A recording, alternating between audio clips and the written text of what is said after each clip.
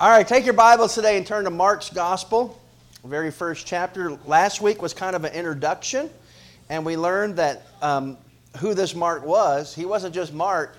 We see him later in Scripture as John Mark, and we know a little bit about this fellow. So I have a question for you this morning. Here's my question. Why is preparation so important? Why is preparation so important? Let's talk about that. I've entitled this message, People Get Ready.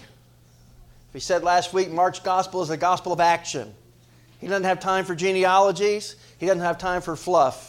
He's writing this to Roman people, mostly Gentiles, and they are the show-me state. They were Missouri before there was Missouri. They want to see the truth. They don't want to hear it. They want to see it displayed and in action. And Mark starts off with a bang. Let's look at that this morning. In Mark chapter 1, we're going to read the first 8 verses. They'll be on the screen, but read it out of your own Bible as I read it aloud.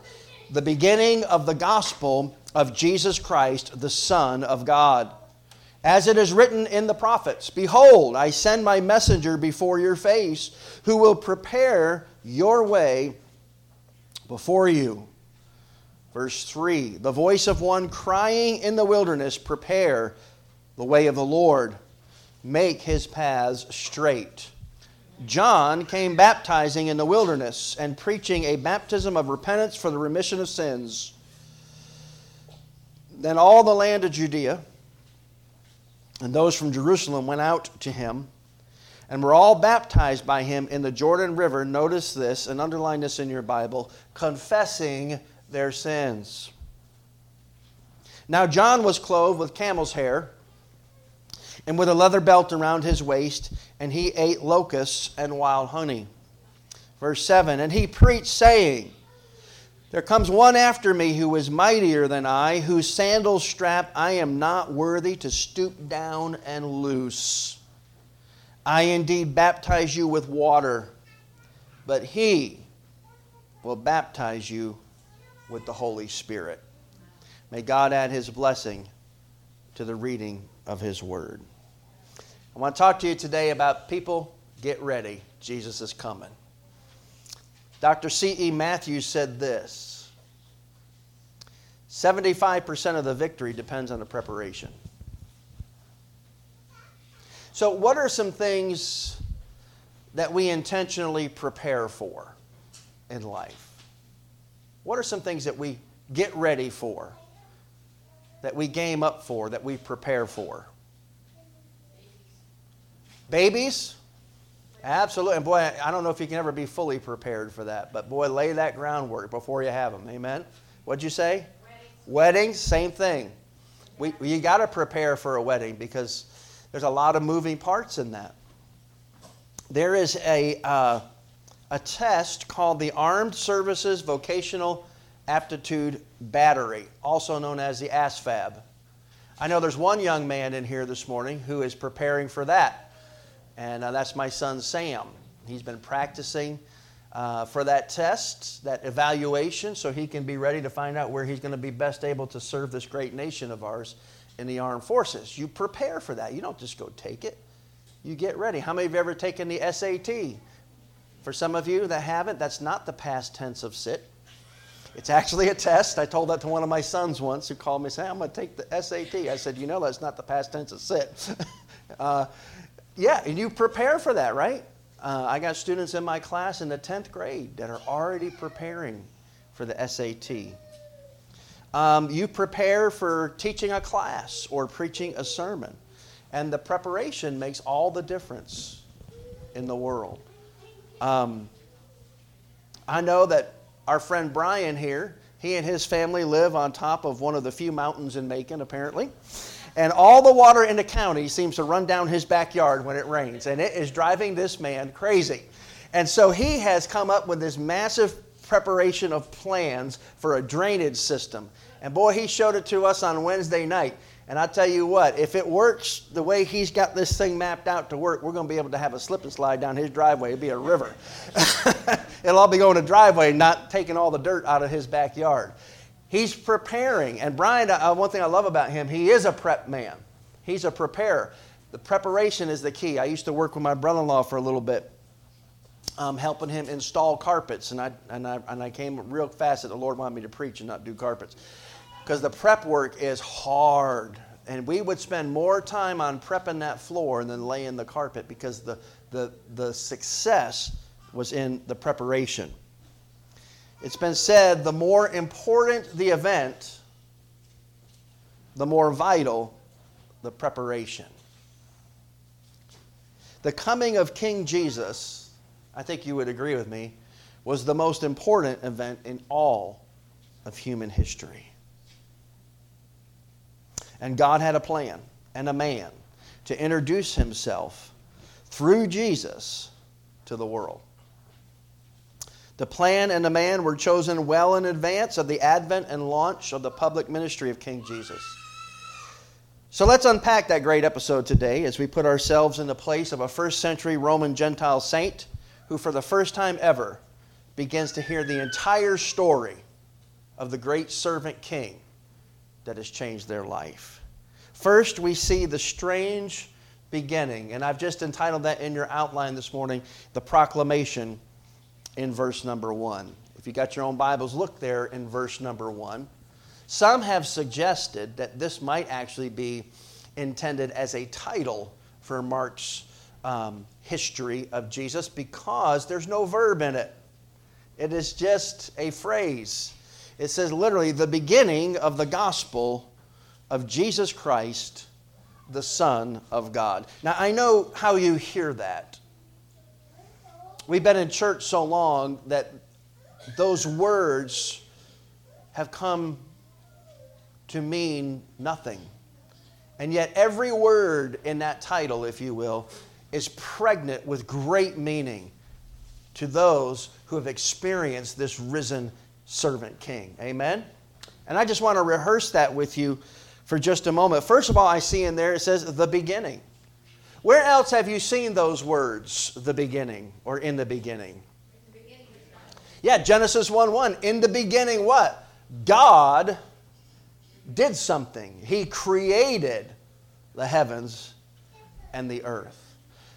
We think that possibly John, the beloved apostle, who wrote his gospel some decades after Mark wrote his, may have borrowed from Mark's idea here when he says, in the beginning was the Word, and the Word was with God, and the Word was God.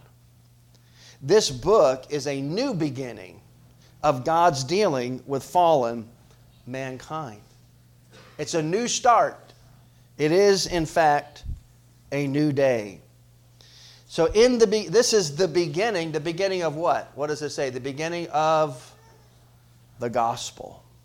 The beginning of the gospel. Now that word gospel is really a Roman word, is from the Greek Hellenistic culture. Euangelion is the name of it, is how it's pronounced. It is a public proclamation of good news.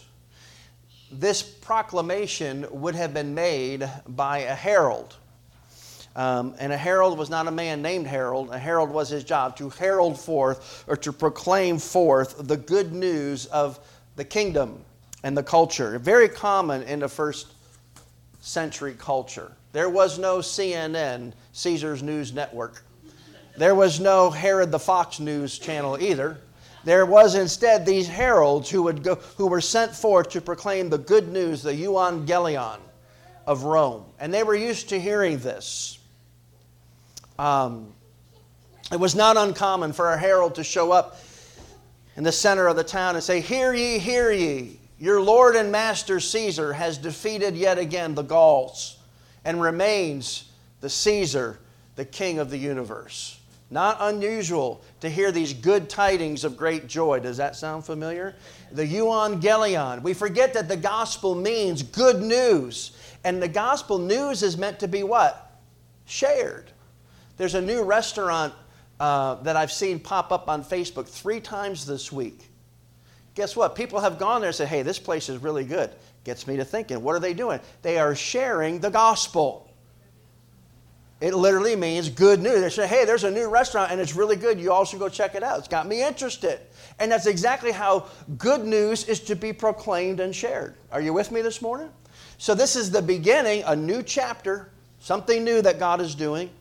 And it is good news. Well, what is it the good news of? That is the person. And we see here the good news of Jesus. Now we know that this is Jesus' name. It's how he has identified, just like my name is Paul, and you have your first name. This was Jesus' first name. It was a throwback. Even the word Jesus is a translated word into the Greek from the Hebrew. The Hebrew of that would have been Yeshua, also in the Old Testament Joshua, same word.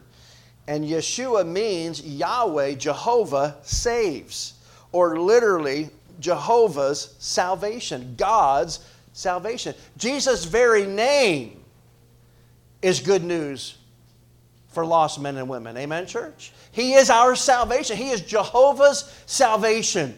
And boy, that's good news, and he has come. But he is not just Jesus. By the way, that is his identity. He is the rescuer. Amen. Here's another good song. Go look this up on your subscription service. I listen to this all the time. I love it. It just gets my blood pumping. It's from, Paul's going to have to tell me what the group is. It's called Rescuer, Our Rescuer. What's that group? Run Collective. That's it. Run Collective. Go look it up. Rescuer. Great. That just gets my blood pumping. He's our rescuer. And he is, isn't he? I love the old song we used to sing years ago. I was sinking deep in sin.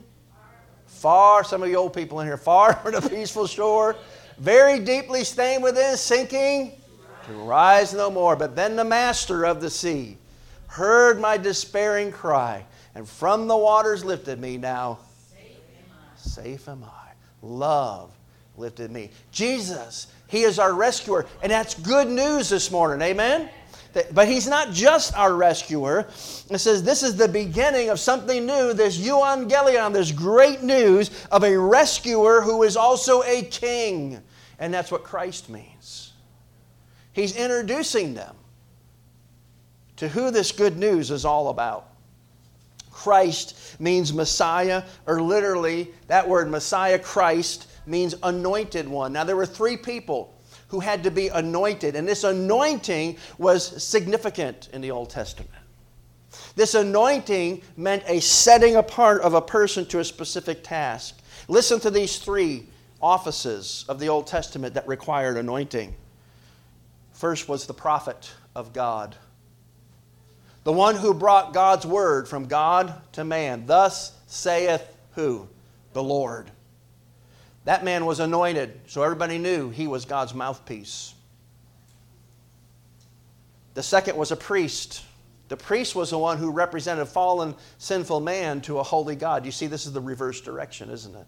The priest was the one who would bring the sacrifice to God to atone for the sins of fallen man, so that a holy God could even have a relationship with fallen man. He was the go-between, the mediator, if you will. And then the third person that was anointed was who? Who do you think? A prophet, priest, and what, church? King. The king was anointed to be the ruler over the kingdom. So in here, in Mark's gospel, he does not refer to Jesus' priestly ministry specifically. He has a slight nod in three different places, mentions Jesus as prophet. But you know what he focuses on? Jesus as king, the anointed one. This is the good news of your rescuer king. And boy, the Romans would understand the authority of a king, because they lived under the rule of who? Caesar. They understood that authority. That Jesus here, Mark focuses on Jesus' task and his title. That he is the anointed king, the rescuing king, Jesus Christ. And then he adds at the end of this introduction, just so you know, Roman citizens who we're talking about here. He is not just the rescuer. He's not just the king. Listen to me. Mark fills out this introduction by saying he is the very Son of God. By the way, guess who was called? Guess who owned that title in Rome?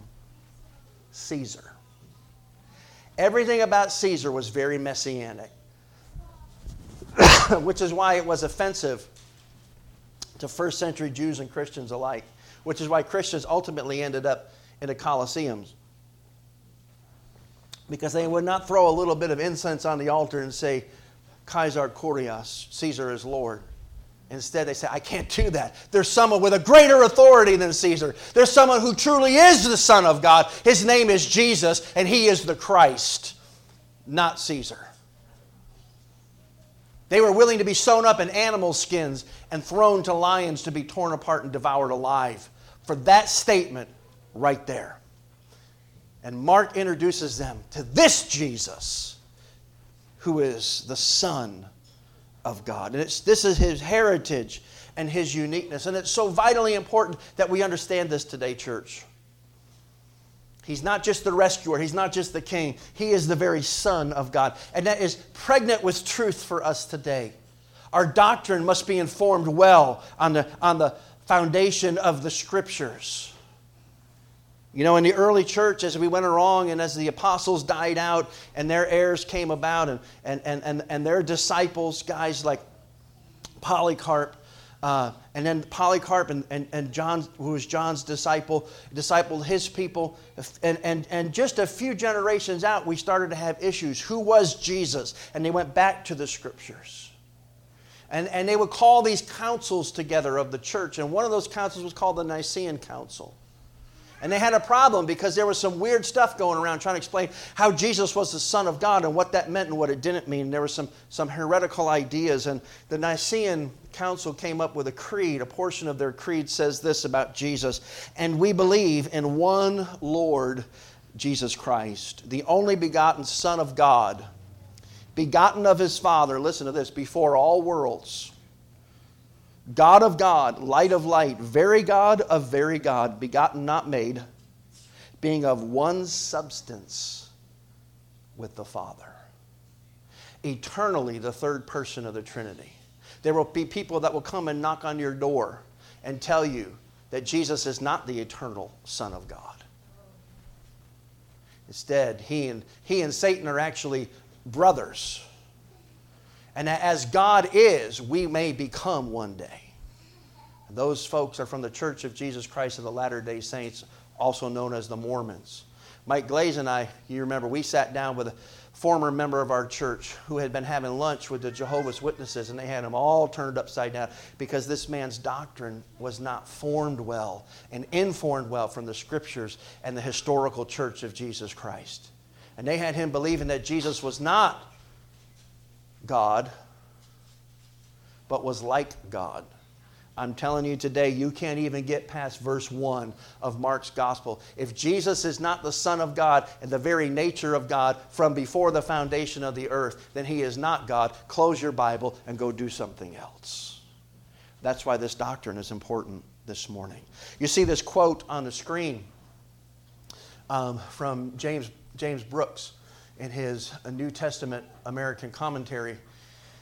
I thought this was pretty poignant, so I wanted to share it with you today. He says this, the very first sentence, therefore, evidences that Mark's gospel is more than a narrative of events. It is also a theology. A theology. Primarily a Christology, the doctrine of Christ. Although the characters in the story struggle with Jesus' identity, the readers or hearers know from the very beginning that He is the promised Messiah, the very Son of God. What a poignant statement.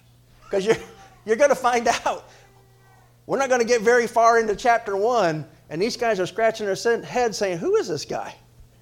But all the readers, you and I, those first century Roman saints, they didn't have to wonder about who Jesus is. Nor do you today. Amen?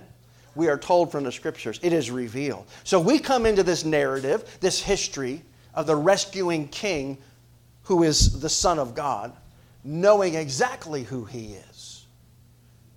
What's the old saying about hindsight, church? It's 20/20. So with that in mind, I want you to see, secondly, the prediction. And this part will go fairly quickly. The prediction. So we have had first the proclamation, the introduction. Now we see the prediction. Here's what's going to happen. before this king shows up. Verse 2, as it is written in the prophets. And the prophets are literally the Old Testament, starting after Deuteronomy. Genesis, Exodus, Leviticus, Numbers, Deuteronomy. That's Moses. And the prophets is everything afterwards. Specifically, he's going to quote two prophets, Malachi and Isaiah. And first is Malachi, he's quoted, where he says, quote, behold, I send my messenger before your face, who will prepare your way before you. And then verse 3, the voice of one crying in the wilderness, prepare the way of the Lord, make his paths straight. The first one comes from Malachi 3:1. You see it there on the screen. I will send my messenger who will prepare the way before me. Then suddenly, the Lord you are seeking will come to his temple. The messenger of the covenant, the new covenant with God, whom you desire, Israel was looking for her Messiah, will come, says the Lord Almighty. So Mark comes right out the gate. He is a good Jewish young man, and he knows the Scriptures. He said, you're familiar with this. This is the one. He said, there's going to be a messenger to come before him to prepare the way. And then the second verse is straight out of Isaiah, and that will come up here on the screen. All right, this is Isaiah chapter 40 and verse number 3, and here's what it says. The voice of one calling, in the wilderness, prepare the way for the Lord. Make straight in the desert a highway for our God. All right, so this is quoted right out of the Old Testament. So in other words, a forerunner, a preparer of the ground was prophesied in Malachi and Isaiah. And Mark is connecting the dots quickly for his Roman readers. Got to do everything fast because apparently the Romans had a short attention span. And you're going to see that here. There's so many events in here that he just boom, boom, boom hits you with. Now, if you want to get those expanded, go look at Luke or go look at Mark, and they'll give you more details. Mark doesn't have time for details. He's got to get the word out and the timeline out for these Roman saints. And it's as if he is saying in these two prophecies here, does this guy sound familiar? Do y'all know anybody that fits this description? And of course we do, and we're going to be introduced to him now in what's called the preparation. So we've heard the proclamation. We've examined the prediction in the Old Testament of the prophets. And now we will discover the preparation in verses 4 through 8. So look at there with me, if you will, in verse number 4. The Scripture says, John, there's the identity of the preparer, came baptizing where, church? In the wilderness. Make sure your Bible's open to John 1. And preaching the baptism of repentance for the remission of sin. First of all, I want you to see who the preparer is. And his name is what, church? John. Now put a placeholder in Mark there, in Mark 1, and turn over to Luke chapter 1. So Matthew, Mark, Luke. You're going to go right and make your way to Luke chapter 1. Real quick, I want to give you a little bit of John's history. He's got a very interesting history about how he comes along. And I will give you the Reader's Digest of some of that history today. First of all, his pre-birth history. Luke chapter 1, we're going to start in 39, but let me tell you what's happened. His father's name is Zacharias, okay? And he is serving in the temple of the Lord, and he is told, you're going to have a son. Now, all this time, they haven't been able to have children, try as they might. And now his wife is older, beyond childbearing years, and the Lord comes to him and says, this time next year, you're going to bring a baby with you. And his name's going to be John. And Zacharias says, I think there's some things you don't know, God. By the way, have you ever told God there's some stuff he doesn't know? There's some details that apparently he's unaware of? Let me give you a little hint. Don't do that. God knows, amen? He said, we're too old for that. God says, no, you're not. It's going to happen. And because you didn't believe me, I'm not going to let you talk. You're going to be a mute until that kid is born. You're going to name him John. Right? And so what happens? He can't talk. So he comes out, can't talk. So it's a whole story, very interesting. He goes home. Guess what? His wife comes up pregnant. Just like God said. So about that time, she's pregnant for a few months, and she's the cousin to Mary, The mother of who? Jesus. Now we know that whole thing was a scandal how that happened. She becomes pregnant by the Holy Spirit himself. So she has to get out of Nazareth for a while. Nazareth is in the north part of Palestine in the province of Galilee. So she heads south to the province of Judea, which is where Jerusalem is. So she gets down there and spends 3 months with her cousin. Look at verse 39. Now Mary arose in those days and went to the hill country with haste to a city of Judah, and entered the house of Zacharias and greeted Elizabeth.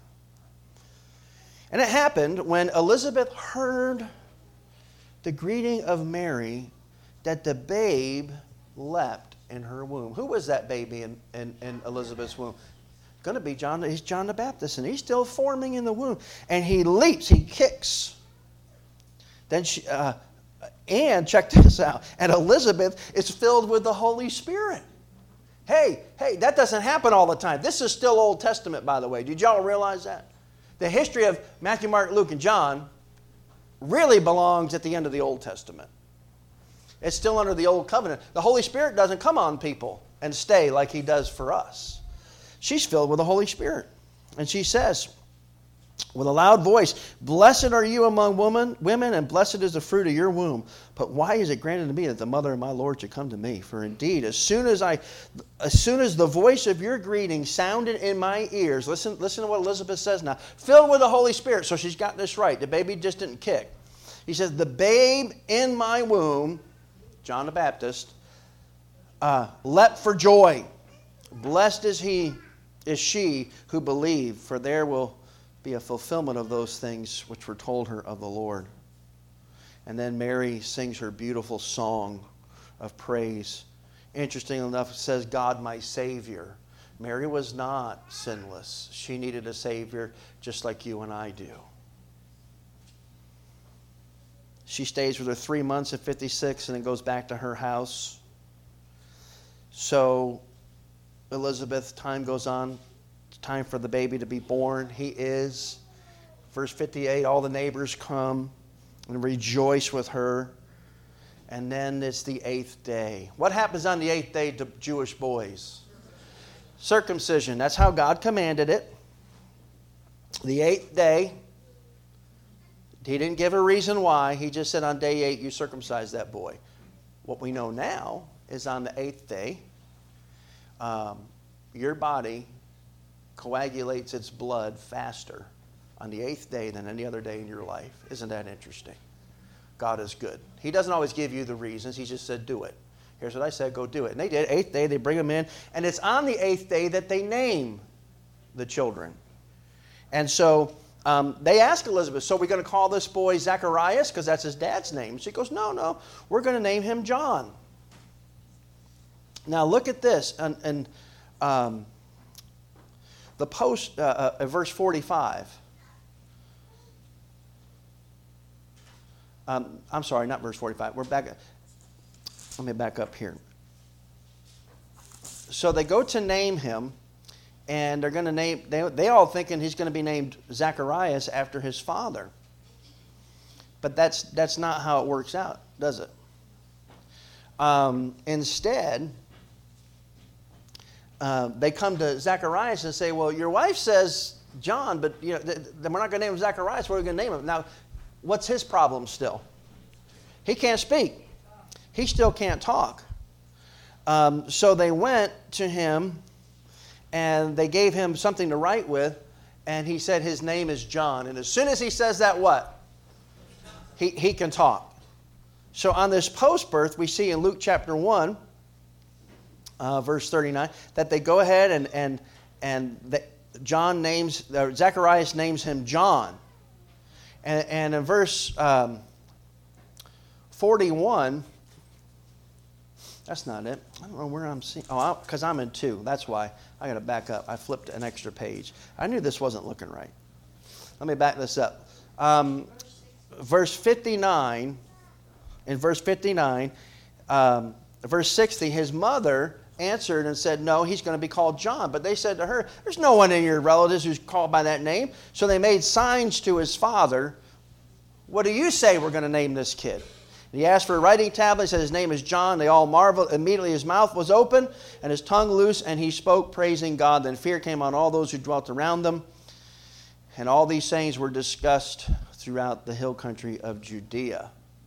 Now, I will tell you, I am not beyond manipulation.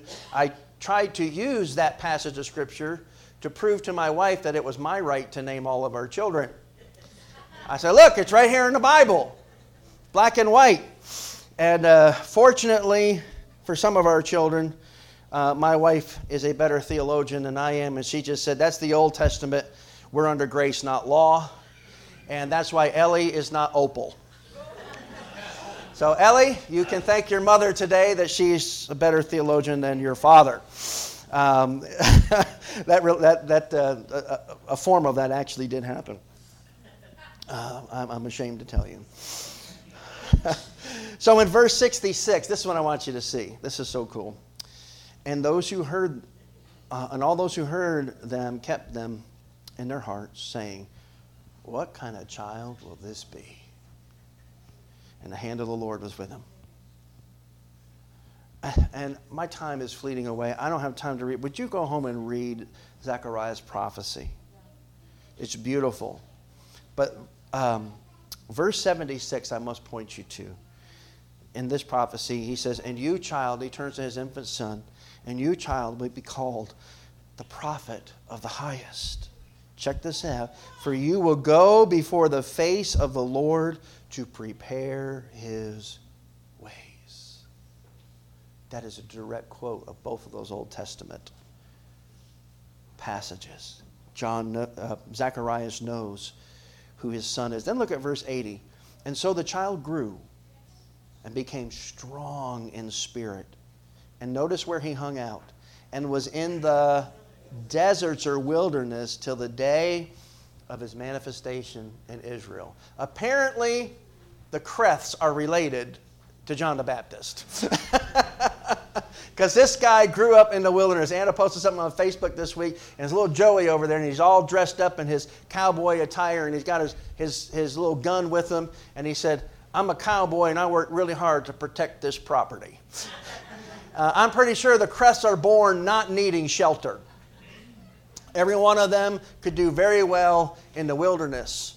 And John was an outdoorsman. He was a wild man. And he spent more time in the desert and the wilderness. And there's something about being out there, listen, strengthened his spirit in the Lord. This is John. So I commend you back to Mark 1. We see the place where John was. John came baptizing in the wilderness, verse 3. And by the way, in verse 3, don't miss the connection.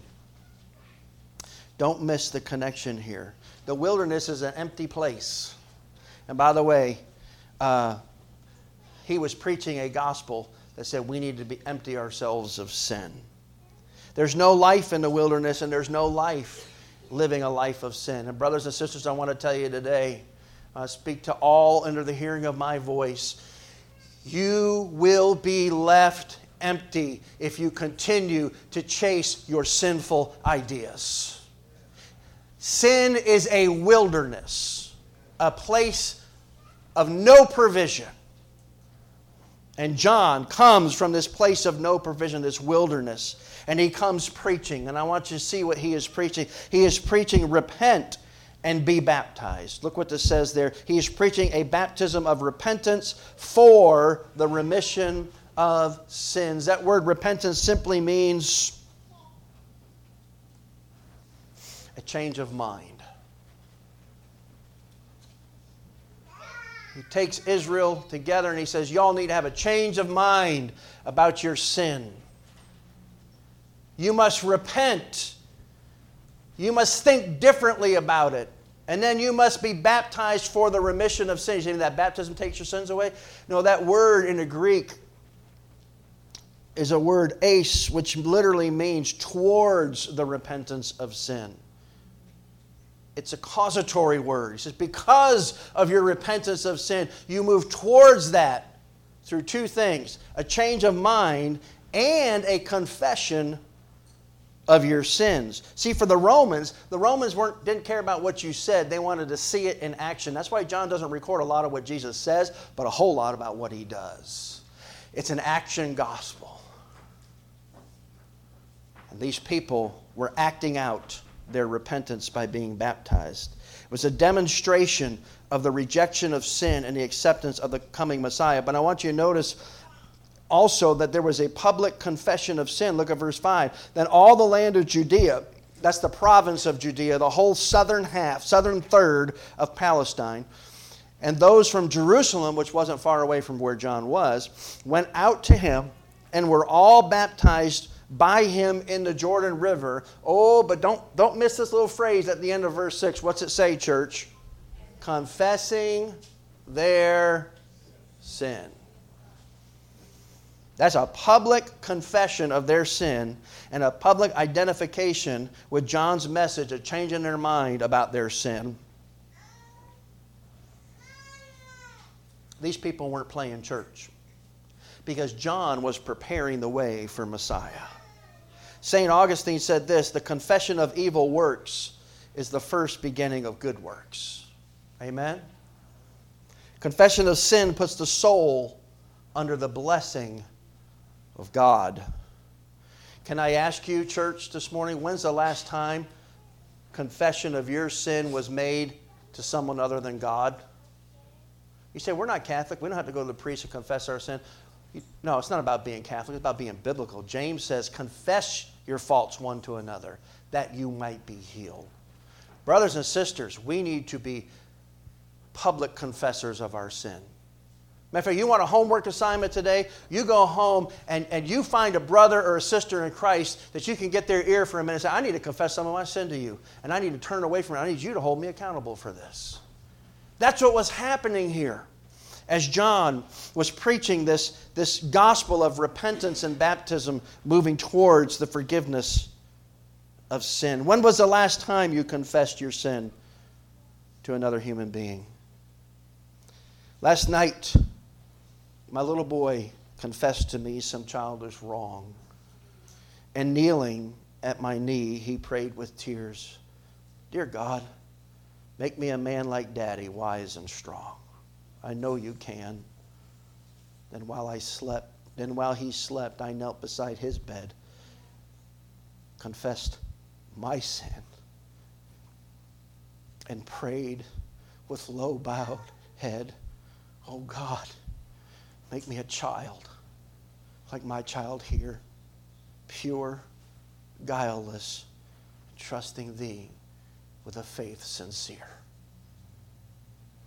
Oh, that we would confess our sin. You know why you don't? Fear. You know what you don't have when you do confess your sin? No more fear. You're being lied to by the enemy. What's the picture here, real quick, in verse 6? Now John was clothed with camel's hair and with a leather belt around his waist. And he even tells us what he ate. And he ate locusts and wild honey. Now, I looked that up. God's law is very strict about what you can eat and what you can't eat. Do you know locusts is on the can-eat list? Go figure. So lunch will be served. I got some locusts and wild honey on the porch after church, and I expect all of you to try it on the way out. Just kidding. Right? So he's a wild man. So here's a little bit of something to see, but don't miss this. If John, what we see here, I wrote this down. Just jot this down in your outline. 2 Kings 1:8. This is exactly a picture of Elijah. And they would have known it. The prophets in the Old Testament often dressed in this specific way, with camel hair and a leather belt. And that's how they identified them. Remember the mantle with Elijah? That was his belt, his outfit. He said, and Elijah said to Elisha, if you're here when I leave, you can have this mantle. You can have my outfit. And Elisha puts it is the attire of the prophets. Why? Because he is the preparer of the way that has been prophesied in the Old Testament. So that's the picture. And then lastly, I want you to see the prediction. First of all, the one coming. John then tells them, and he preached saying, there is one after me, coming after me, who is mightier than I, whose sandal strap I am not worthy to stoop down and loose. He's greater than me, John said. By the way, they were cousins. I'm not worthy even to be his foot-washing servant. That's literally what he's saying here. When he said, I'm not worthy to loose the strap of his sandal, that was the job of the lowest slave in the house. By the way, the Roman saints would have been very familiar with this slave system. They all had them, or they were the slave. And the lowest guy on the totem pole in the household slave system, they literally had a name for him, which roughly translates foot washer. And he's the guy who would literally, you wouldn't take your own shoes off. He would take your sandals off for you, wash your feet, and then put your sandals back on. The lowest job there. And John is saying here, let me tell you, the guy that's coming, the one I'm preparing the way for, is so much more powerful than I am that I'm even beneath the foot washer. And every Roman would have known exactly what he was talking about there. John humbles himself out and says, look, it's not about me. It's about the one who's coming. The foot washer. The lowest slave in the house. And then the baptisms are compared. He says, indeed, I baptize you with water, but he will baptize you with the Holy Spirit. With the Holy Spirit. By the way, with that mention of the Holy Spirit, capital H, capital S, we now have the Trinity in the first 8 verses. We have the Son, the Father and the Son in verse 1, and in verse 8 we now have the Holy Spirit. Don't miss it next week. The Holy Spirit is going to be the link between each section here that's described. There's going to be the Holy Spirit at the baptism of Jesus. The Holy Spirit's going to be the one that drives him into the wilderness for 40 days of temptation. The Spirit is the link. The Spirit is always the link between the movement of Messiah, the actions of what the Messiah did. He was led by the Holy Spirit, just like you and I are to be. There's a quote, I think, that will come up here on the screen. I thought this was really good as we consider this in closing today. The figure of speech, prepare the way for the Lord, make straight paths for him, refers to the custom of sending an officer before a monarch who was to make a royal journey. This person was to level and smooth out any ruts in the road so the monarch's journey would be smoother. And they would have fully understood that, these Roman citizens. They were basically the road crew to make a smooth path for the king. And John was that preparer. He was the road crew to make a smooth path for the king. So people, get ready, because Jesus is coming. And that's what John was telling them. They had no doubt who he was. They had no doubt who John was. He was the preparer of the road for the king. It was prophesied, it's revealed. Mark's goal, in conclusion, in the first 8 chapters, is to answer the question, who is Jesus?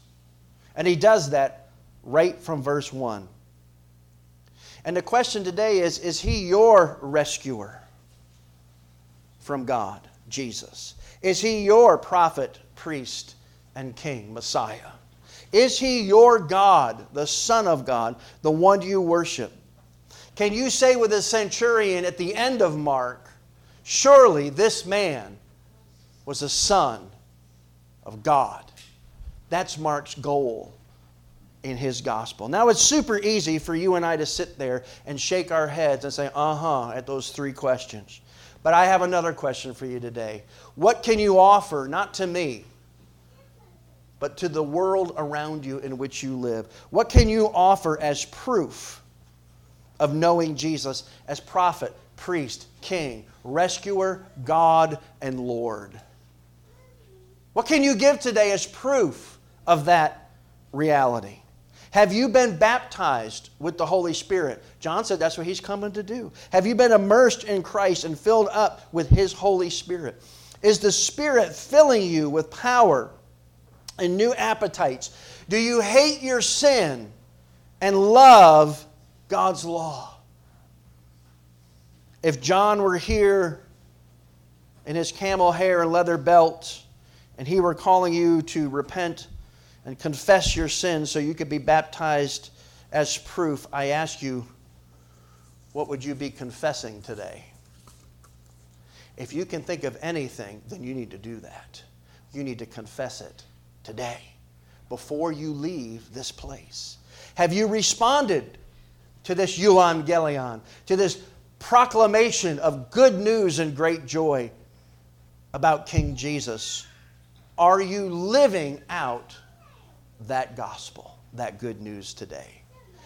I close with this. It's an old poem, so old they don't even know the author, but it goes like this. The Gospels of Matthew, Mark, Luke, and John are read by more than a few, but the one that is most read and commented on is the Gospel according to you. You are writing a gospel, a chapter each day, by the things that you do, by the words that you say. Men read what you write, whether faithless or true. So, what is the gospel according to you? Do men read His truth and His love in your life? Or has yours been full too much of malice and strife? Does your life speak of evil? Or does it ring true? Say, what is the gospel according to you? People, get ready. Jesus is coming. Would you stand with me? I'll have our musicians come. We're going to sing a song, a hymn of response. And you know what that means? It's time for you to respond. I asked you that question if John came in with his camel hair and leather belt, commanded you to repent and confess your sin. What would you confess? If you could think of anything, you need to do that right now. You said, I need to come up there and confess? No, I'm going to say that. I am going to encourage you to go home and confess to somebody. You need to tell another human being what that is that's on your heart. And maybe you're here and say, I just need to, first I need to confess it to God. Come and do it. You don't even have to stay where you are. Come, hey, nobody got baptized standing on the banks of the Jordan River. They had to get in it. So do we. We got to get in the water. We got to come forward sometimes and not be afraid that people know we got something to confess. That's what this old-fashioned altar is for. I'm going to pray, and even as I'm praying, if God is there's even an inkling of a call, of a conviction in your heart, you come and wet this altar with your tears this morning. It's that serious. You come as I pray, and then Joseph will lead us. Father, we come to you today praising you for Jesus the Christ, who is your Son. Thanking you for John Mark, someone who blew it, and yet was not put on the bench. Instead, he was put into service, and he writes this action-packed good news account of our King. And oh Lord, we need to respond like those first century Jews. And we need to repent, we need to confess, we need to get in the waters of baptism, and put on the Lord Jesus Christ and receive the filling of His Holy Spirit today. Help us not to take any of this lightly, but heaven and hell serious. In Jesus' name, help us to get ready, because Jesus has come and He's coming back. Do your work in the hearts of your people. In Jesus' name, amen. Joseph.